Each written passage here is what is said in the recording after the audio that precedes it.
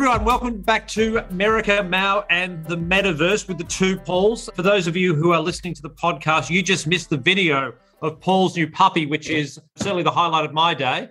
But Paul, one of the things I wanted to talk about, and speaking of puppies and kids and those sort of things, is a story about my own 14-year-old son, who I'm starting to talk a little bit about finance and money and just trying to, not the basics. I'm not trying to turn him into a crypto maven or anything like that, but just talking about the basics of things.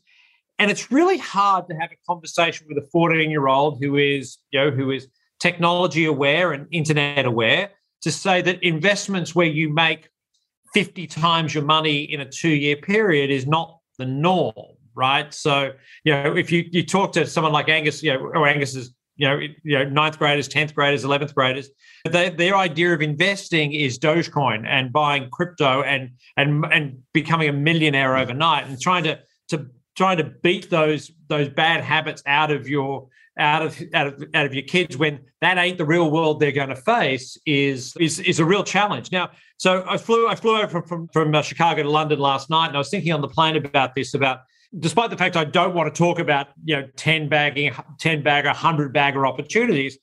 First thing popped in my head was, where are the next 100 bagger opportunities going?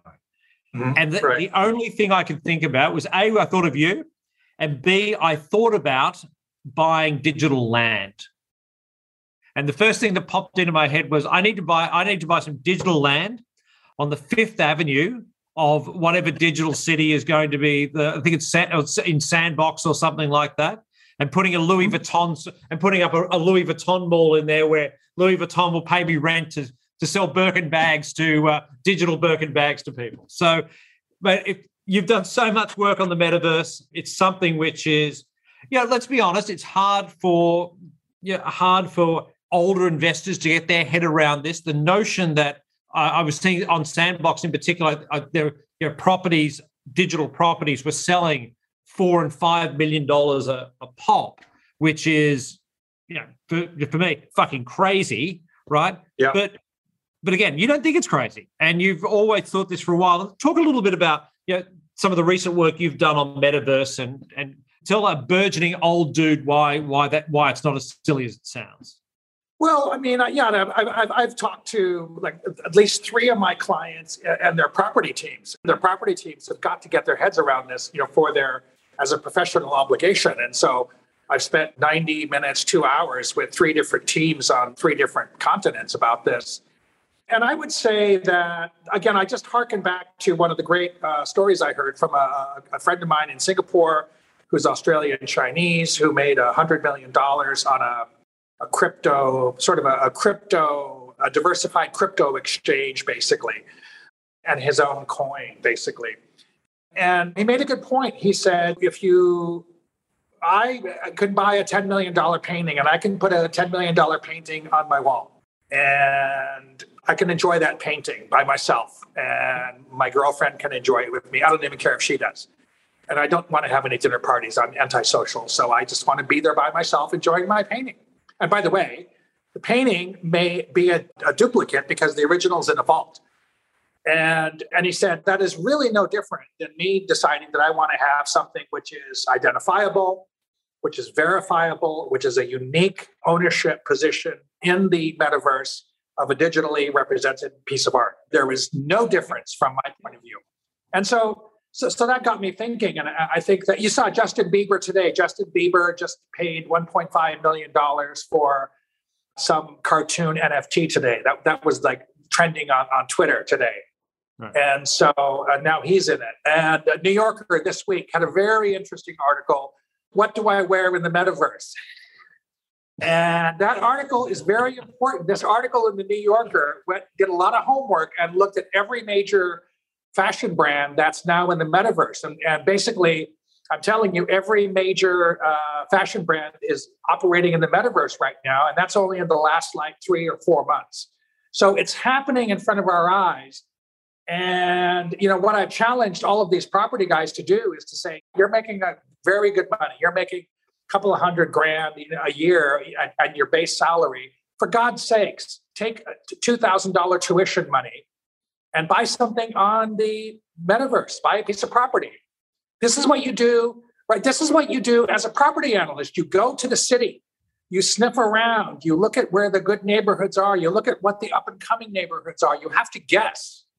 You have to have an educated guess and a sense of location, right? And when you do that, then you can get to a point where you can say, by the way, there's a metro going here. I just found out through the city council member who's a friend of mine, the metro's going here. So you learn about what causes value to be created. What are these sites that you just talked about, a couple of them, Paul? There's a lot of chatter on LinkedIn in the last week. Where's the good neighborhoods? LinkedIn is getting into this, right? A lot of people are doing which probably means it's over and done with if LinkedIn's getting into it, but that's neither here nor there. Well, no. There's a lot of like techie, geeky, crypto cypherpunks on LinkedIn. LinkedIn's a kind of a cypherpunk neighborhood, legitimate, and people are pretty switched on. So it's happening in front of our eyes. I just had a call last night with a big client in Los Angeles, and they're struggling with this as well, and they take it very seriously. And one of the things that we talked about last night was, man, you had better, effing take this seriously. When Microsoft just chucked out $78 billion for Activision, they know that the gaming companies are the way into the metaverse. And they just chucked out $80 billion for this. Microsoft gets it. When do we have a situation where, and again, two good examples are LVMH and Nike are probably good examples. So when do Kyrie Irving sneakers sell more digital copies than, you were asking before about what do you wear in the metaverse, right? So when does Kyrie's latest sneaker sell more copies in the metaverse than it does physically? When does LVMH sell more LVMH bags, or the Hermes sell the Birkin bag? Where do they sell more Birkin bags digitally than they do in practice? But again, is that coming? I mean, is that? Yeah, it's coming. It's coming. It's exactly the same question as people saying, well, you're always going to be selling your stuff out of your physical stores, and the e-commerce thing, it'll come along and it'll take like 8 years. And it took like 2 for people to sell more stuff on e-commerce than they did in the physical stores. That happened really fast. And I would say there is a very good, reasonable expectation that similar dynamic will occur in this reality of the metaverse in the same way that people switched from physical stores to e-commerce sites. Mm. And that happened very rapidly. And it was a hell of a lot faster than anybody was talking about 7, 8, 10 years ago. Right? Now, nobody goes to physical stores anymore. Right? Mm. So I look at this, mate, and the one question I would have as someone who is looking to spend that couple of $1,000s, maybe some more than that, like in buying property in the metaverse, is hundreds, it's not dozens, it's hundreds of metaverse startups coming in, wanting to be the next Sandbox, for example, right? And I use Sandbox as the generic example. So how do you... Obviously, this stuff's going to be volatile. We know that, right? We know that, right? How do we know? Is this going to be very faddish? That it's something you have to trade in and out of? I mean, I'm going to assume that the property that the digital property that you're owning is not like a generational Hamptons home or a place in the Cotswolds or the like. That the definition of a long-term asset is months, not years, not decades. Well, Paul, look, I would say that the best analogy I could come up with was when we're laying a new digital tracks, blockchain-based central bank distributed currency along the rails of major e-commerce companies like Alibaba, Tencent, Amazon, Apple, Microsoft, and a couple of others are going to be the main railroad systems that are going to be basically a railroad oligopoly. And you're in Chicago, right? Chicago became Chicago because of the railroads. And you really had to kind of look carefully on maps and say, what makes sense for where's the hub going to be? Where's the hub that's between the rivers and the lakes and the plains where you can move the cattle to get slaughtered? And where is there going to be a really liberal, regime, a governmental regime that's going to allow this to happen? And the answer, Chicago. That's why Chicago became one of the great cities in the world. Mm-hmm. And before railroad, nobody even knew what the fuck Chicago was. No one knew about it. But Philadelphia died, right? Akron died, right? Chicago rose. New York rose as Philadelphia died, right?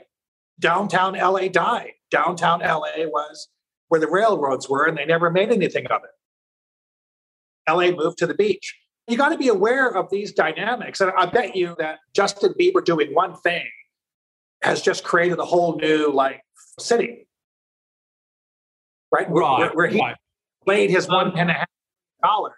That just created a new neighborhood, right? In that neighborhood, right? And so I think of course, it's going to be faddish, but there's also going to be some practicality to it. There's a lot of bets on alternatives to Ethereum right now. There are a lot of naysayers, right? There are a lot of naysayers. There's always going to be naysayers. Naysayers in the effectiveness of Ethereum and Solana and the like, or naysayers around the challenges to Ethereum? Naysayers who are saying that this whole population of people who are escaping the traditional banking, fractional reserve, central bank-driven system, which is, by the way, broken, corrupt, unfair, unjust, unequal. The thing that they are creating is actually more unequal because of the economics of Ethereum and the economics of so many of the players in Bitcoin and in other cryptocurrencies that are sort of, the currency of choice in the metaverse are essentially all pretty good examples of oligopolies or monopolies. I mean, you have a very tiny portion of people who control 85 or 90% of Bitcoin. Yeah. Right? Ethereum has like a major 80% plus market share in smart contracts. Yep. Right. What is that called? And so I'm kind of like, don't give me this thing that you're creating this new Marxist, blow it up and reinvent this wonderful world. Millennials and Gen Z are looking to make a buck. They're looking to make a buck in a world where they think they have a comparative advantage because of their knowledge of technology away from the over 40 crowd who are part of a corrupted, broken, unequal system that they never will have a chance in hell of ever having a real living. I buy that. Let's call a spade here. So, mate, where's these what I call a bridge company, right? So where does Galaxy fit into this? So where does Novo and all those guys? Let's face it, they're all my old colleagues from Goldman Sachs in Asia are the Galaxy board, right? Novo. I think Novo has done a remarkable job at he's a charismatic guy, but he's a sensible voice in the crypto space. He's, by the way, Next with Novo is one of the best 20-minute podcasts you'll listen to on a weekly basis on what's going on in the NFT world. It's fantastic. Where does that crowd who are trying to institutionalize all of this, where do they stand? Or is this such an upheaval, a revolution, sounds like a cliche, I know, that there's never going to be room for the institutionalization, the Goldman Sachsization of the blockchain universe?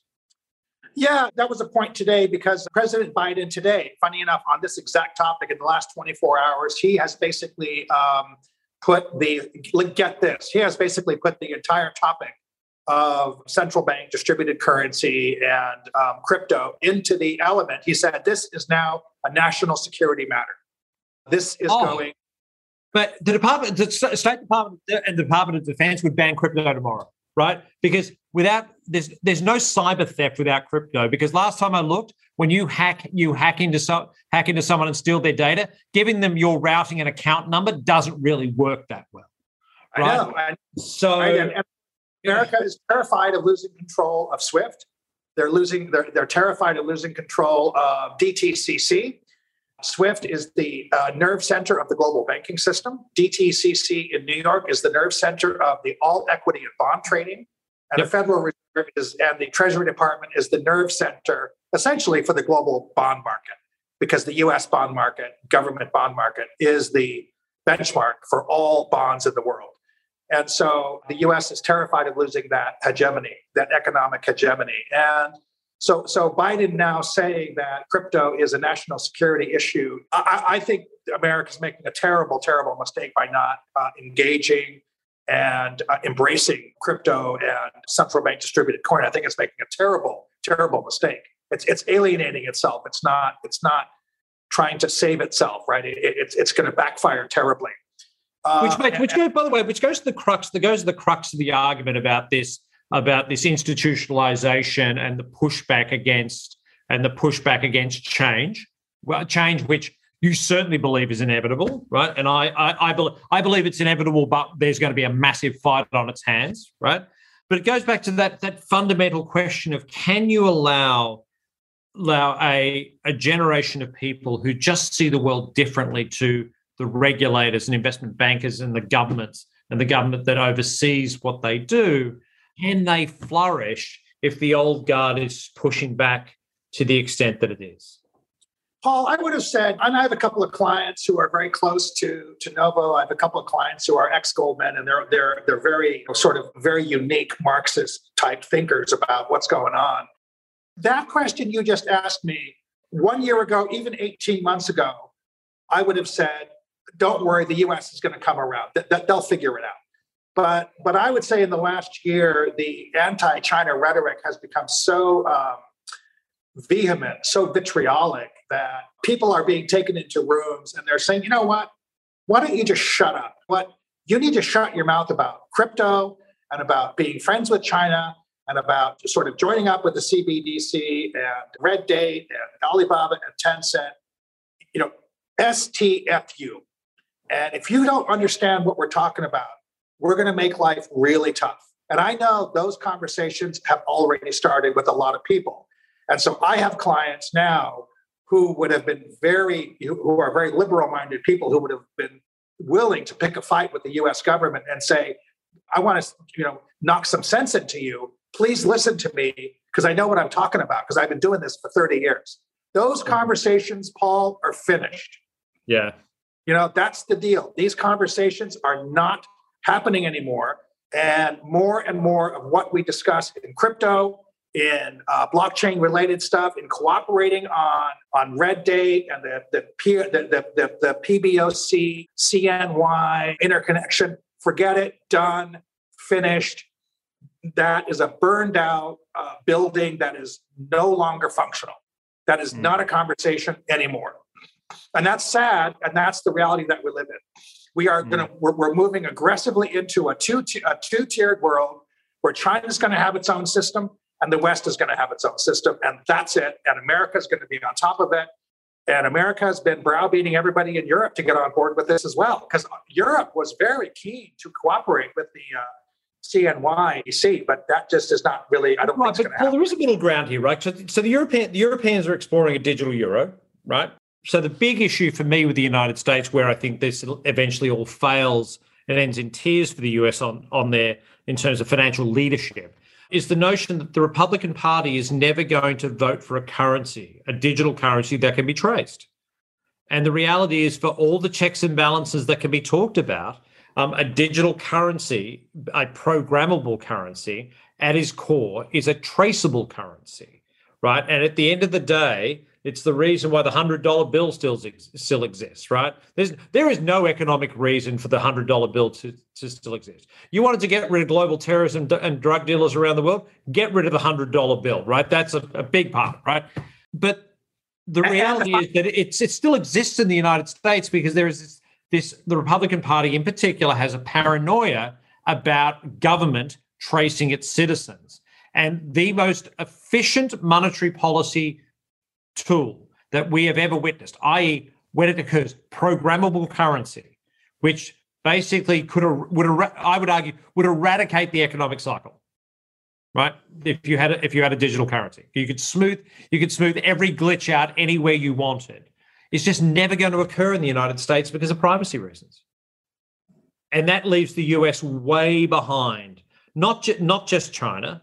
Putting demographics to one side, Europe becomes financially a much more efficient economy, right? Asia in general becomes a much more efficient economy. right? Africa embraces this stuff. LATAM embraces this stuff. That's right. I think that people already have enough of a problem with food stamps. That, well, how come I can't buy cigarettes with food stamps? Well, you can't. You've got to buy groceries with food stamps, right? And if you have a programmable currency, it tells you what to buy and when to buy it. And these, as you said, these programmable currencies can have an expiration date. And I don't think America will buy into that for 1 second. I don't think that's going to happen. But I think the expiration date on a programmable currency is really interesting because it really smooths the cycle. Yeah, so a great example is if you have a natural disaster in a certain area, right? Right. So COVID, right? A pandemic occurs, and you say we're going to flood the U.S. economy with $3 trillion of programmable currency that have to be spent in the next 6 months.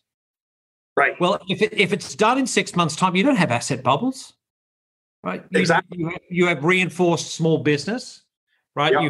You have balance sheet reinforcement. You have jobs that can be kept. You have businesses that can stay open during hardship. Yep. But you don't have structural asset bubbles where if I'm in the top 5% of income earners, I can borrow as much money as I want for as long as I want because the Fed's doing QE currently. Well, and then of course you have endless Supreme Court decisions and appeals court and superior court decisions on the legality of what the American government can legally tell you to do with your money. It's just that thing, right? By the way, they should have said, here's programmable money. You can do whatever you want with it for 6 months. It expires on June 30th, but you can't give it to your broker-dealer, right? Yeah. This is going into your broker-dealer account, I don't know what the smart contract that says spend it anywhere but Schwab or Robinhood says, but there you go, right? That's what it is. Right.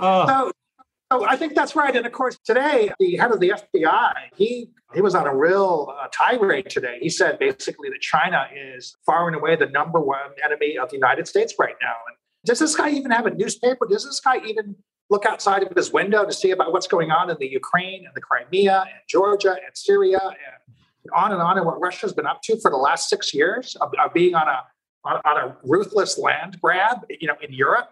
And so I'm beside myself, Paul. I think we are just moving into a national, and I lived in that world in the Reagan White House, where so much of everything was a national security item based upon, opposing the Soviet Union.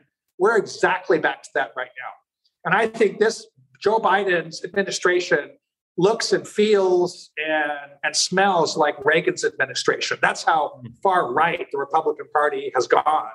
The extreme right wing of the Republican Party has turned the Democrats into sort of drag them to the right with them. Totally.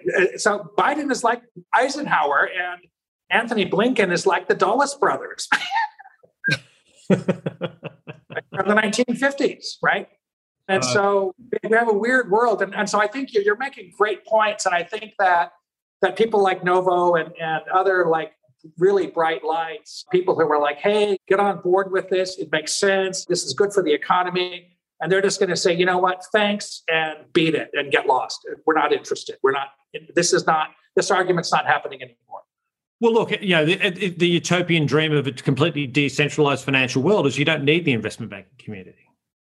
You don't really need to have the investment, the Goldman Sachs of blockchain and digital assets, which is what Galaxy, is striving to be. The question is, do you really need that? And by the way, that's the problem that Coinbase has right now, right at its core.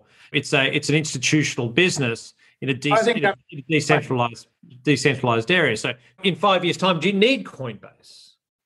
Well, Paul, what I was thinking about today was when we look at there's been like just a complete wipeout of millions of American retail investors in all of this tech stuff, not just in Bitcoin and crypto and NFT, all this stuff. Every one of these like sexy tech stocks has been. The price of Robinhood's down 90%. Right, and that's right. And so you and I talked about probably seeing a bit of a pretty hardcore bounce coming up here, and that's what I said to my clients over the weekend.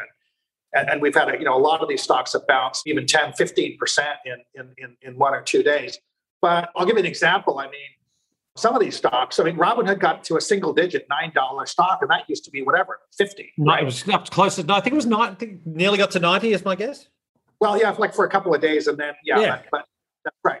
So what you've got basically is these stocks are up 20%, but that means they're just back to their old highs from like 2 weeks ago, right? So I think there's a lot of retail investors who have been burned to a cinder on this, and this is going to cause the Fed to pause. There's a million. That's why that University of Michigan Sentiment Index last week was very important. I think the damage to the consumer sentiment because of millions of Americans who've been cleaned out because of all this crap that went down 60, 70, 80, 90%, that's going to have a lot of damage to the American sentiment and consumer spending. And are these guys going to say, what was I thinking trusting Robinhood? Right? What was I thinking trusting an institutional arrangement that said we're different?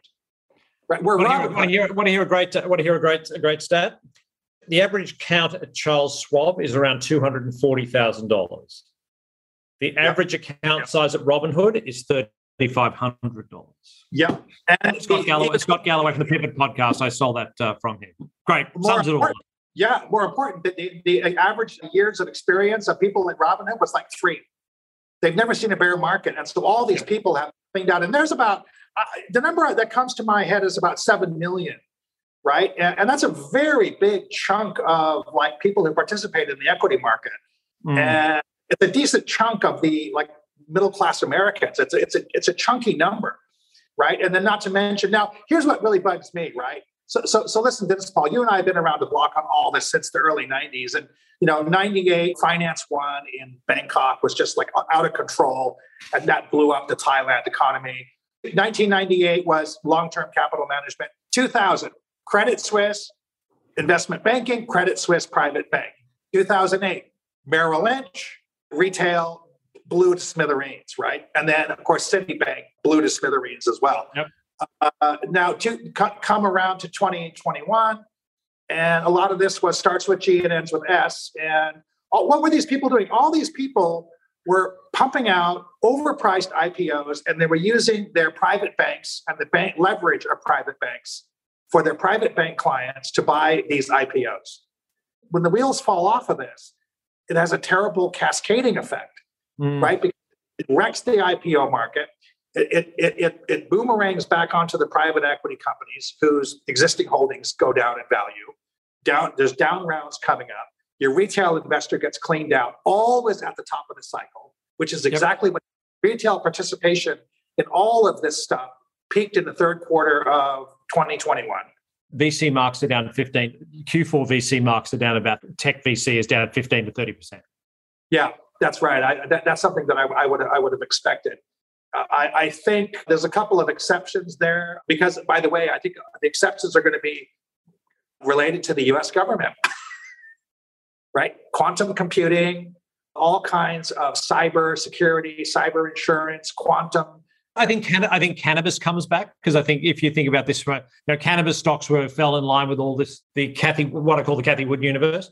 It's pretty hard to see how, from a tax revenue standpoint, how cannabis is not viewed as low-hanging fruit. And eventually what's going to happen is you'll see that's a constructive narrative in regards to states will legalize with the tax revenue. Eventually, equity holders will be able to custody these assets with the State Streets and the JP Morgans of the world and the like. And that, I think, as a long-term thematic, I think that's a really compelling one.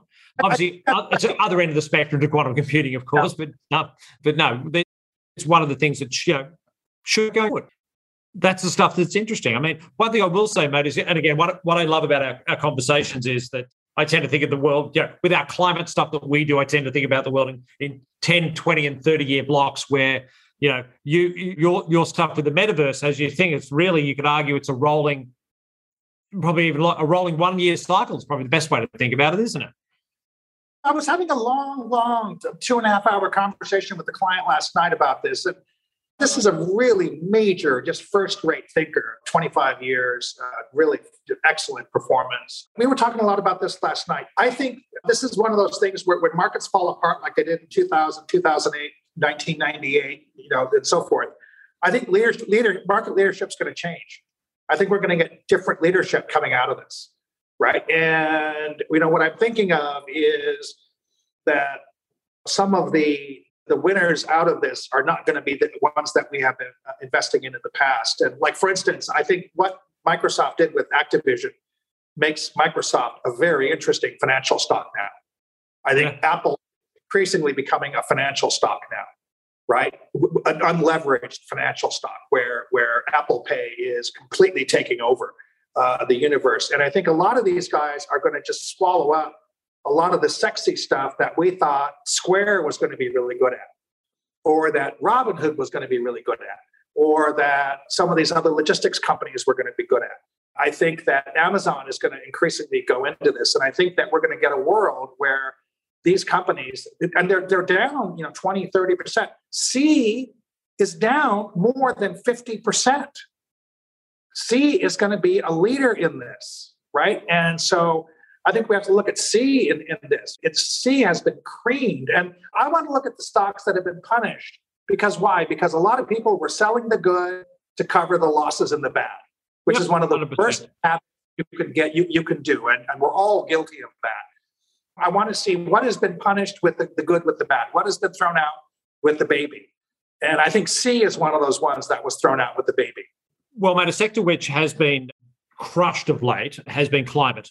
Whether it's solar, wind, nuclear, anything around climate innovation. And again, there's no need for me to sit here and reiterate what the long-term climate story is, because there's going to be more money spent on climate than there is on any other narrative in our lifetime, right? But solar, solar stocks, EV, battery, stuff that has such a tremendous long-term narrative behind it, just been smashed. It's just been smashed. And mate, I'll go a little plug for something we're doing in the next couple of weeks. Feb 14 is the first Climate Transformed, which is our climate research business. Climate Transformed with Sino Auto Insights, which is a leading EV company in consulting business in China, doing mobility. 2 weeks, 30 hours of content, virtual content over that 3 weeks. Keynote from Amazon, keynote from Stellantis, WSP, Benchmark. We've got surprises all over the place, mate. Everything from the extraction of rare earths for batteries all the way through to autonomous driving and everything in between. So I'll send through registration links. It's all free. Please come along, and just love to hear everybody. I'll be there. Sounds fantastic. Sounds fascinating. Perfect, mate. Well, what's the plan this week? Well, Chinese New Year, so everyone's gone radio silenced. Kong Hei Fat Choi to everybody. People are focused. What's the focus? Everyone's focused on the Ukraine right now. I have been saying aggressively that the Fed is not going to be raising rates very much. 3 things. 1, massive backup in the 10-year has done a lot of the work. Big backup in junk relative to investment grade, and wipeout of a lot of retail investors. And I was talking to someone today.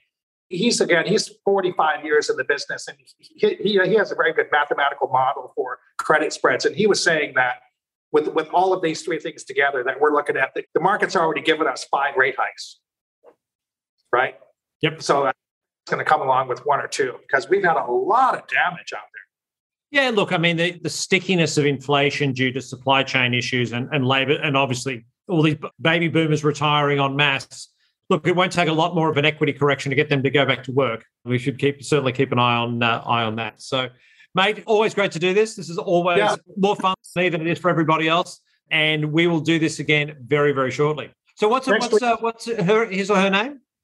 His name is Willie Guillermo. So, for those who are listening, Willie the Chiweenie, Jack Weenie, Jack Weenie, Jack Russell Doxy mix.